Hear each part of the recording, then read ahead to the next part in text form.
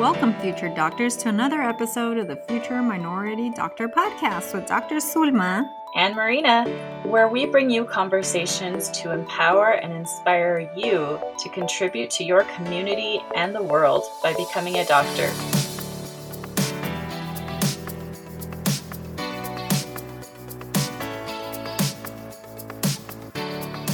Hello, future minority doctors. Thank you so much for being part of our growing community and for all the support and love we are getting.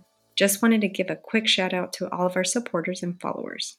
I know if you're listening today, perhaps you're a pre-med or high school student wanting to become a surgeon. Today, I have the great pleasure of having an amazing surgeon and a friend who is doing wonderful things for international health. Juliet Siena Lumati is a clinical fellow in complex surgical oncology with an interest in hepatobiliary surgery at Johns Hopkins University.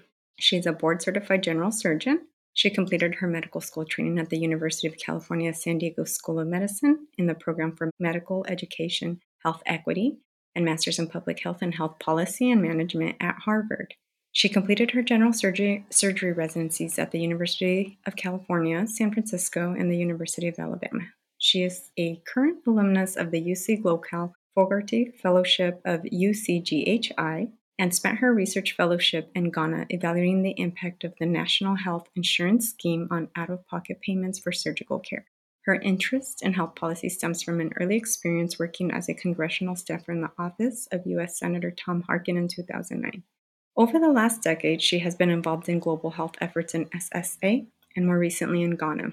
She is a commissioner for the Lancet Commission on Non-Communicable Diseases and Poverty Ghana and a reviewer for multiple journals of global health.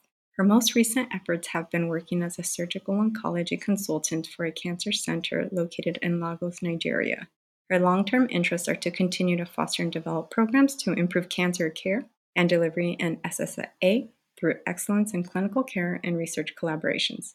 Dr. Juliet, thank you so much for taking the time out of your very, very busy schedule to be with us here today. Thank you so much for having me. I'm really excited and looking forward to this. Yes, I know you're going to inspire a lot of people that are listening today. So thank you. But before we dive into many questions about the life as a surgeon, I'd like to start out by you telling us about who Juliet was before becoming a doctor. If you can tell us a little bit about your upbringing, your background, and if you're the first doctor in your family. Yeah, that's a really, really great question. So I was born and raised in Lagos, Nigeria. My mom was a single mom with 3 kids, just trying to make ends meet in kind of an area called Surulere, which is sort of an urban slum.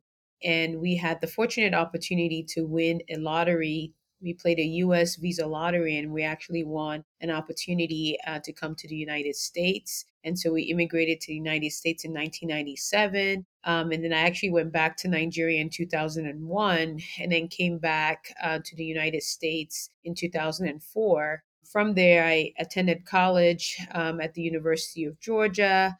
And really, that was sort of the time period where I started to explore, really what my future was going to look like. I didn't really see representation in my family, but really, I started to really volunteer. I did some study abroad, and I really kind of got passionate about this idea of trying to give back to similar communities like the one that I was raised in. And so that was sort of how that journey started in terms of deciding on medical school. I think I was still a little bit undecided.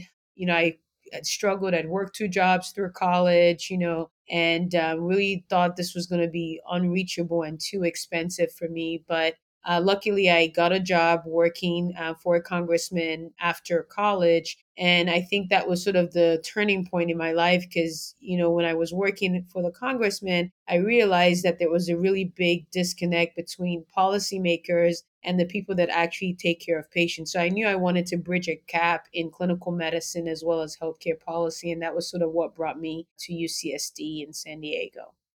Oh, neat. Now, are you the first doctor in your family? I'm the second. My older sister is an emergency medicine physician, actually at Houston Methodist Hospital in Texas. So I'm the second physician in my family. That's really neat. And you said there's another sibling, right? Yes, I have 4 sisters actually. So Oh, okay. 4 sisters, but I Wow. grew up with two of them. The other two were from my dad's side. So I grew up with my mom. With my mom, I had two sisters I grew up with, and then on my dad's side, I have two sisters. So Oh, okay. And do you have did when you guys came out here, did you have any family in the United States or was everybody back home? not really. My mom didn't really have any family. We sort of got lucky where my mom, the landlord actually of where we were living, my mom had not paid rent for about 2 years because she lost her job and couldn't really afford to really take care of us. And so when we won the lottery, the landlord actually had his son actually lived in the United States and had a friend that was living in Chicago. So it was the friend that basically took us in to this studio apartment in the north side of Chicago. So it was like four people. Actually, how many? Yeah, about five of us in this actual small apartment when we came to the United States. But we had no family. We didn't know anyone really when we came to Chicago. Wow, your mom's courageous to do that too. And but she raised you guys so well. I mean, you got two doctors in the family now. Did you ever consider another career aside from being a doctor, or if you didn't go this route, what would you have done? That's a really great question. I've always had interest in philanthropy. Before I actually decided on going to medical school, I actually had signed up for the Peace Corps and I thought I was going to move to Cameroon. I was assigned to actually move to Cameroon. And I think something just sort of stopped me because I felt like I didn't really have a skill set to really be able to make an impact the way I wanted to make an impact. And so I think if I wasn't a physician, I would probably still be in public health, working for an NGO or, WHO or the World Bank or something like that. But really, the last couple of trips where I've been, now I have the skill set, more than 20 years later. And, I was just in Nigeria for a month, like doing surgeries. And it just felt so good that, like, finally it's taken me, like, more than 25 years. But I finally have something that I'm coming back with so much more than when we left. Well, that's amazing. I mean, you're way ahead of me because I've wanted to do that and I'm always like, I'll get there where I can go back and serve internationally because it feels so good to be there. You feel like, you're fulfilling your purpose of why you went to medical school, right? Yeah, and some of the patients I've gotten to really take care of are like, one of them was from my mom's village and like the other one was from my dad's village and like, it's a very different experience the how well you're like just welcomed, you speak the language. They don't really care where you're from. There's not a lot of like, I need to check your status. Like they're just like, "Hey doctor, close the door. I want to tell you something." And you're trying to like end the visit. They're like, Doctor, no, I'm just enjoying the gist. Let's just keep talking. And you're just like, I have to, all my visits were like an hour, compared to like being 20 minutes in the US, just because the patients just want to talk to you like family. And so that has really been a very, fortunate, experience for me. Cause as being a minority in medicine or and especially in surgery, can seem like a very, very cold place. Even the operating room, the feel of the operating room can feel quite cold. And so it was a very, unique experience for me to be like in the OR, I'm sweating, the cases are hard in Nigeria, but the anesthesiologist is like, Doctor, you keep going, keep going, like we'll support you. And it's just a very, very different vibe. And something I feel like I've waited all my life to actually be able to do. So I feel very blessed to be able to do that. That's so interesting because I remember rotating through as a medical school student. That vibe you described, definitely. I would have thought now that you're a surgeon, it would be a little bit different. So you still get that same vibe then as a practicing surgeon. Yeah, unfortunately, it's still a quite a male dominated field as much as, if you look at overall enrollment in medical schools and in residency, there's a lot more balance in terms of women. And even some residency programs have predominantly, women or, 60-40. But the experience of being a Black female in surgery, especially, is extremely challenging in many aspects, not just with working with patients. Sometimes it could be the staff. Sometimes there's some experiences that you have that only the like, environmental services people that come or the people that are dropping the mail are the only ones in the hospital that can actually understand you. And so I think that is a very kind of unique aspect of, despite being at this point in my life, I still, was very surprised and impressed at the kind of reception and the kind of vibe that I got being in my own country, providing the same, service that I would otherwise provide anywhere else. Yeah, I mean, I can only imagine how amazing that must have been. Oh, I knew your mom, or I knew your dad, or your grandma, or grandpa, right? And I feel that's the way medicine should be, where the patient can come in and really connect with you like that, but it's Exactly. not. So you wear a lot of different hats since you do so much work internationally and here in the US. I think it'd be interesting for our listeners to hear like what a typical day is like for you, if you have a typical day here in the United States, and then how it is when you're working internationally. Yeah, so that's a great question. So I sort of see myself as an academic surgeon and a healthcare health services researcher within the context of global surgery. And so currently, as a surgical oncology fellow, I'm in my senior year of surgical oncology fellowship, which is officially a PGY 9 year of training. Most of my days, I start my days typically around 5 o'clock in the morning. I usually have conferences that I have to run. So I'll typically run, our preoperative conference where we talk about all the cases for the week, and I'll run the images for that. Usually that's from 6:30 to 7:30, and then our cases start from 7:30, and they can go till probably sometimes 3, 4, 5, depending on the difficulty. But sometimes they could be later, as late as 10 or 11, just depends on what the case is. So I'll typically, round in the morning between 5:30 and 6:15, run the conference 6:30 to 7:30, go to the operating room, come out of the operating round again and see all my patients. And then, throughout the evenings, I'm sort of tightening things up. As a fellow, you're always on call. So the only time that you're not on call is the weekends that you're not on call, but during the weekday, you're always on call for your service. And so usually by like 5 or 6 o'clock, you start getting calls about things going on with patients or a need to transfer patients or escalate to a higher level of care. And then throughout all of this, I'm still a healthcare researcher, right? And so I spend most of my after hours either writing papers, doing research. I am still very involved in Nigeria. And so I actually am a surgical oncology consultant for Lakeshore. And so on Wednesdays, we have our tumor board that's virtual. And we discuss patients with cancer in Nigeria. And I review the images and kind of give recommendations. And so I've been doing that for the last 3 years. And then I still do some work in Ghana as well too, and also some work with the Lancet. So I'm very kind of busy, to say the least. But you have to find something that grounds you, because the clinical grind constantly without a focus or vision can really lead to a certain level of burnout, physician burnout. And it's like every time I go abroad and I'm on a project, research or whatever, I feel like I'm just rejuvenated every single time. So I think it's important that you find something, that you're passionate about. We're all passionate about taking care of patients, but also find something about taking care of patients, whether it's research, whether it's community engagement, whether it's social media, anything to just sort of still be involved but disconnect, maybe use a different aspect of your skill set. Because I think that really is very remarkable when you can do that, because it keeps you kind of grounded in why you're doing what you're doing. I agree. You have to follow that passion, and it makes it all worth it. So, to keep you going, do you think like the way you described what a typical day is like for you how will it be different, or will it be the same after you finish fellowship?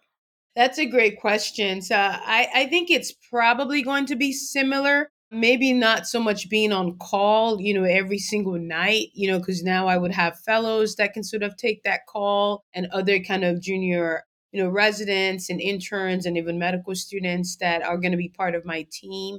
So that may really change, but the complexity of what I'm having to do, the different tasks that I'm involved with, I don't think that's going to really go away.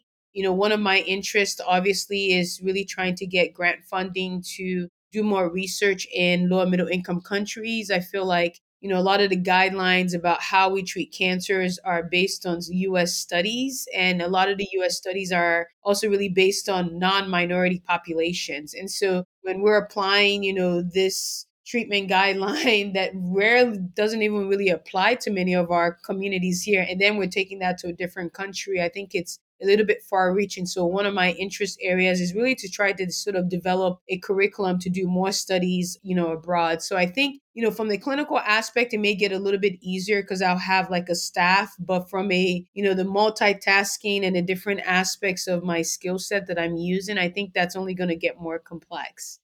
Can you describe? I know a lot of students, they're really interested in knowing like what exactly you do. So can you describe like some of your surgical cases, exactly what you're doing in the OR? Yeah, so that's a great question. I am interested in hepatopancreatical biliary, or also known as HPB, which just means that you, out of sort of being a surgeon and surgical oncologist, you are focused on cancers of the biliary tract, the pancreas, as well as the liver. And so the types of cases that I am performing right now, at least on most common cases, are doing a liver resection, so taking out a portion of the liver for cancer. Sometimes the cancer is a metastases from a different organ, like colorectal cancers. Sometimes it's a primary liver cancer. I also do a Whipple, which is a type of operation on the pancreas. There are different types of operations that you can do for cancer of the pancreas. Same thing with the bile duct. I do, biliary reconstruction. And those cases generally are kind of the longest cases, to be honest with you. And then we are trained to do both open techniques as well as robotics. I've actually taken a really keen interest in using a robot. I think it's very fascinating that you get to use that, and it improves your economics because you're sitting on a console and really controlling the instruments, and it's really, really awesome. And then the other kind of aspects of my training, I do HIPEC, which is a type of procedure where we put heated chemotherapy into the abdomen for patients that have peritoneal disease from metastatic cancer. And actually, there have been studies that show that you can actually cure patients that have advanced disease using this technology. And then, just in general, because I'm a surgical oncologist, I am trained to do breast, so do mastectomies, I do sarcomas, I do melanomas, any type of soft tissue resection. I basically am trained, to address most of the cancers that you may come across from head to toe, with the exception of brain cancers or brain tumors and ENT tumors. But I also do thyroids, parathyroids, adrenal gland tumors as well. You do everything. Yes, yes, yes. That's really neat because that provides a big service to when you go abroad. Yeah, and that was one of the reasons why I chose surgical oncology. I have interest specifically in HPB, and you can certainly do a 1 year HPB fellowship after general surgery. But I chose surgical oncology because I wanted to be double board certified to be able to treat a variety of malignancies that I will come across in different countries. So when I was in Nigeria recently, I did a lot of breast, even if my practice in the United States may not be predominantly treating breast cancers. Wow, that's amazing. You're saving a lot of lives out there by doing that because if not otherwise, I don't know if these patients would have been able to have these services. So that's amazing. I love it. I love it. You're inspiring me.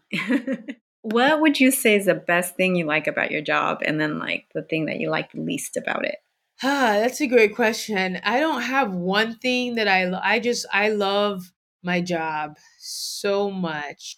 I think, I don't know if I was born a surgeon, but I was definitely made a surgeon. I think just the fact that I can heal with my hands is so fascinating. There's nothing more satisfying by coming to the recovery area and telling a patient, like, we got all your cancer out. And these are patients that have been on chemotherapy and radiation and have gone through so much once they've had a cancer diagnosis. And so I just love the art of healing with my hands. I feel like it is so rewarding. I do a lot of health policy and all this stuff. I tell people all the time, I may not be able to change the entire healthcare system in Nigeria, but man, I can help a lot of people.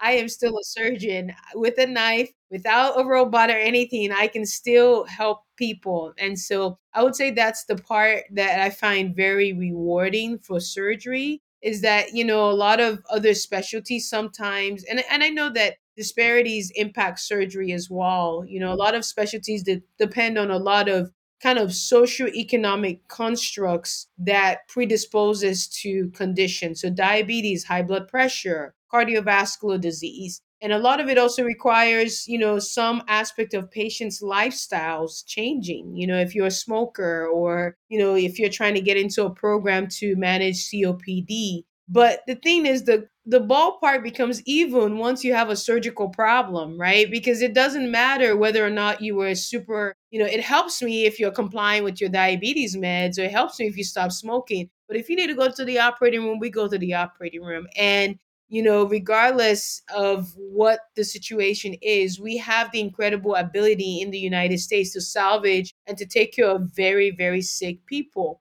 And I've taken care of people with cancers up until like 90s. The oldest person I've operated on is 104.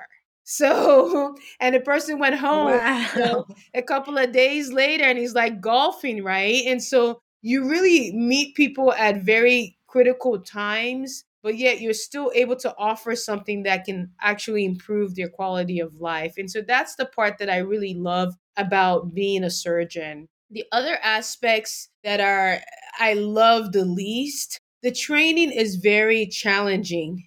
You have to almost do the impossible to get to this point. It's still very conservative. It's sort of, in some aspects, it feels like it's selective in terms of who gets to stay in, fit in, and progress. And surgery is one of those specialties that has one of the highest attrition rates of all specialties. In fact, I think that average attrition is about 25% for all comers.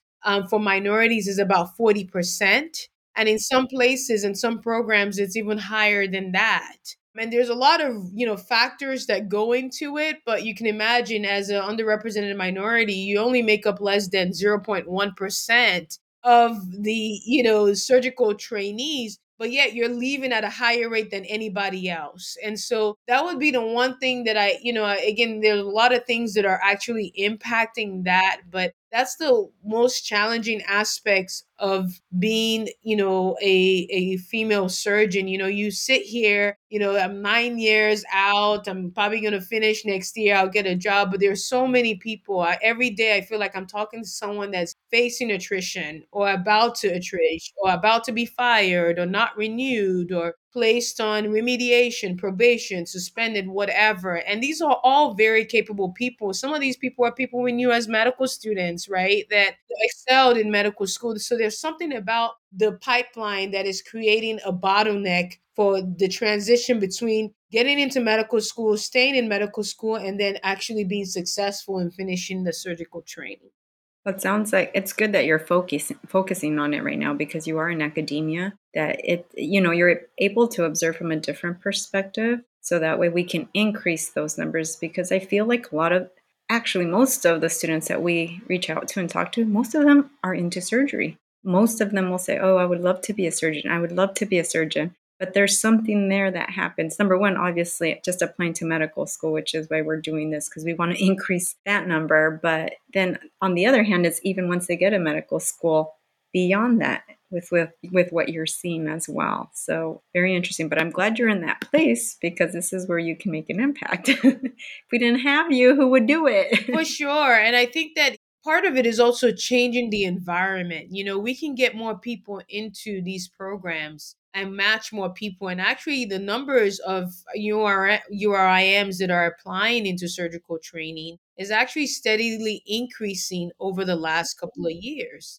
And actually, the number that are even to the point of being offered interviews. But we're finding bottlenecks from the interview to the matching process, or if they've matched to the successful finishing process. So there's something about the environment that needs to kind of improve, because it's just not okay to, admit a bunch of people, one or two or three people, and they don't feel like they fit in. They don't feel like they're part of the culture. They're not giving the same level of respect. They're not allowed to participate in activities like other residents. Like, people feel this stuff when they end up in these programs being the one, two, or three minority person. So I think the part of the system is changing the culture to make it not like I am, oh my goodness, I have to say that I have a minority, but like, we really welcome this. We want to make this a safe environment for you. We know it's going to be more difficult for you, period. And I think that's a strategy that some program directors use, where they have open office hours, to have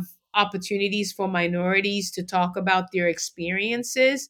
I think that can be quite effective in trying to create a safe space, but we need more of that. Okay, I know I'm looking at the time too for you, so to make sure that you get to your next meeting. So I'll ask you the final question. If you could go back in time and talk to your younger self, say your high school self or college self, what advice would you give yourself? And then what advice would you give to the younger people today that are thinking about pursuing a career in medicine? I would say be more confident, be more assertive, know what you want. I feel like a lot of us just sort of, especially when you don't have a lot of role models, we just are like, oh, thank you for having me. Like you're just happy that someone's interested in you, right? Because you're not used to like having all those resources, right? I didn't go to a fancy magnet school. I didn't have, this huge kind of support network, but I wish that I was a little bit more confident, in how I approached life and more assertive about the things that I wanted to do. I still remember showing up for some medical school interviews, and they would ask me questions, and I would look at the people interviewing with me and I would ask them, why did you guys even offer me an interview? And that's like, I didn't really even recognize what skill and value that I thought I could bring. And, looking now at me, interviewing for jobs and applying for jobs, I'm more assertive. I know what works for me. I know what doesn't work for me. I am not so, I need to just get it anywhere. I'm more kind of focused on picking the right environments for myself. And if you look across, I've done some medical school interviews and even interviewed residents. You can tell the difference in the confidence level in the people that have had support or training or practice with interviewing, and the people that are just kind of like, yeah, thanks for having me. And I'm glad that you guys think I'm smart, but I still don't really know why I got here. And I think that you should just know that you're valuable. If you get an interview somewhere, know that you have something that you can bring to the table. Be assertive about that. Be confident in what you have to offer. I think that would be the one advice that I would give to anyone that is considering this career path. Don't be scared. Don't think that you don't belong there because you don't see other people like you. And that's really, the surviving thing for me, because I've been in training for, 9 years. I mean, at Hopkins, I'm the first Black female in the history of Johns Hopkins that they've ever trained in surgical oncology, despite the fact that Hopkins has a long-standing history of training. It's the first surgical residency program in the United States. Or when I was a resident, I was like the third person, Black female, to have graduated from the residency program. Like you're always going to feel, and I'm sure when I get my faculty position, being a Black female Nigerian doing global surgery and financing and all of this stuff and DEI, you're not going to find people like you, or a person that has everything like that. But just know that you have a lot to offer and you have a lot to bring to the table. So don't lose your confidence because you walk into the room and you're like, oh, there's no one like me, so like I must not really fit in here. Know that, man, there's a lot of people that want things about you, and that's why you're here. So that would be one advice that I would give to anyone considering this career path. So basically, get comfortable being uncomfortable, Yes. right? And I would say in surgery specifically, I think it's pretty much across all of, as you start medical school on forward, eventually, hopefully that'll change. But especially in surgery, just get comfortable being uncomfortable and really, believing that you belong there is the thing, I think is what you're trying to come across. And I think it's important for the people who are listening today to hear it from you because, I mean, you're doing so much, you're so successful, but sometimes people just see the achievements, but they don't see everything that you've gone through, like your upbringing that you were talking about. How hard it was, the struggle of getting there to medical school, number one, right? And then getting through medical school and all the stuff that goes on. So these are layers and layers and layers. Usually people just see what's above water, not what's below. Okay, so thank you so much, Juliet, for sharing those things. Is there any one other thing that you'd like to share that maybe can empower some students? Yeah, I would say stay inspired, stay inspired. You're going to have some, good days and bad days, but don't turn every day into a bad day. End every day with a certain level of energy and resilience. know that you have gotten here for a reason. And I'm looking forward to the next, couple of years of my career. I mean, I already feel like it's changed so much since I started as an intern. I mean, there's a lot more minorities that I see applying into surgery. There's a lot more women in surgery. I mean, I think the culture is changing. And so don't be nervous. Don't be scared. You can have a great life in surgery if that's what you want to do. And I think just, stay inspired, stay true to yourself. I couldn't have said it better. Thank you all for checking us out today. I hope that you were inspired by Dr. Juliet today as much as I was. See you next time.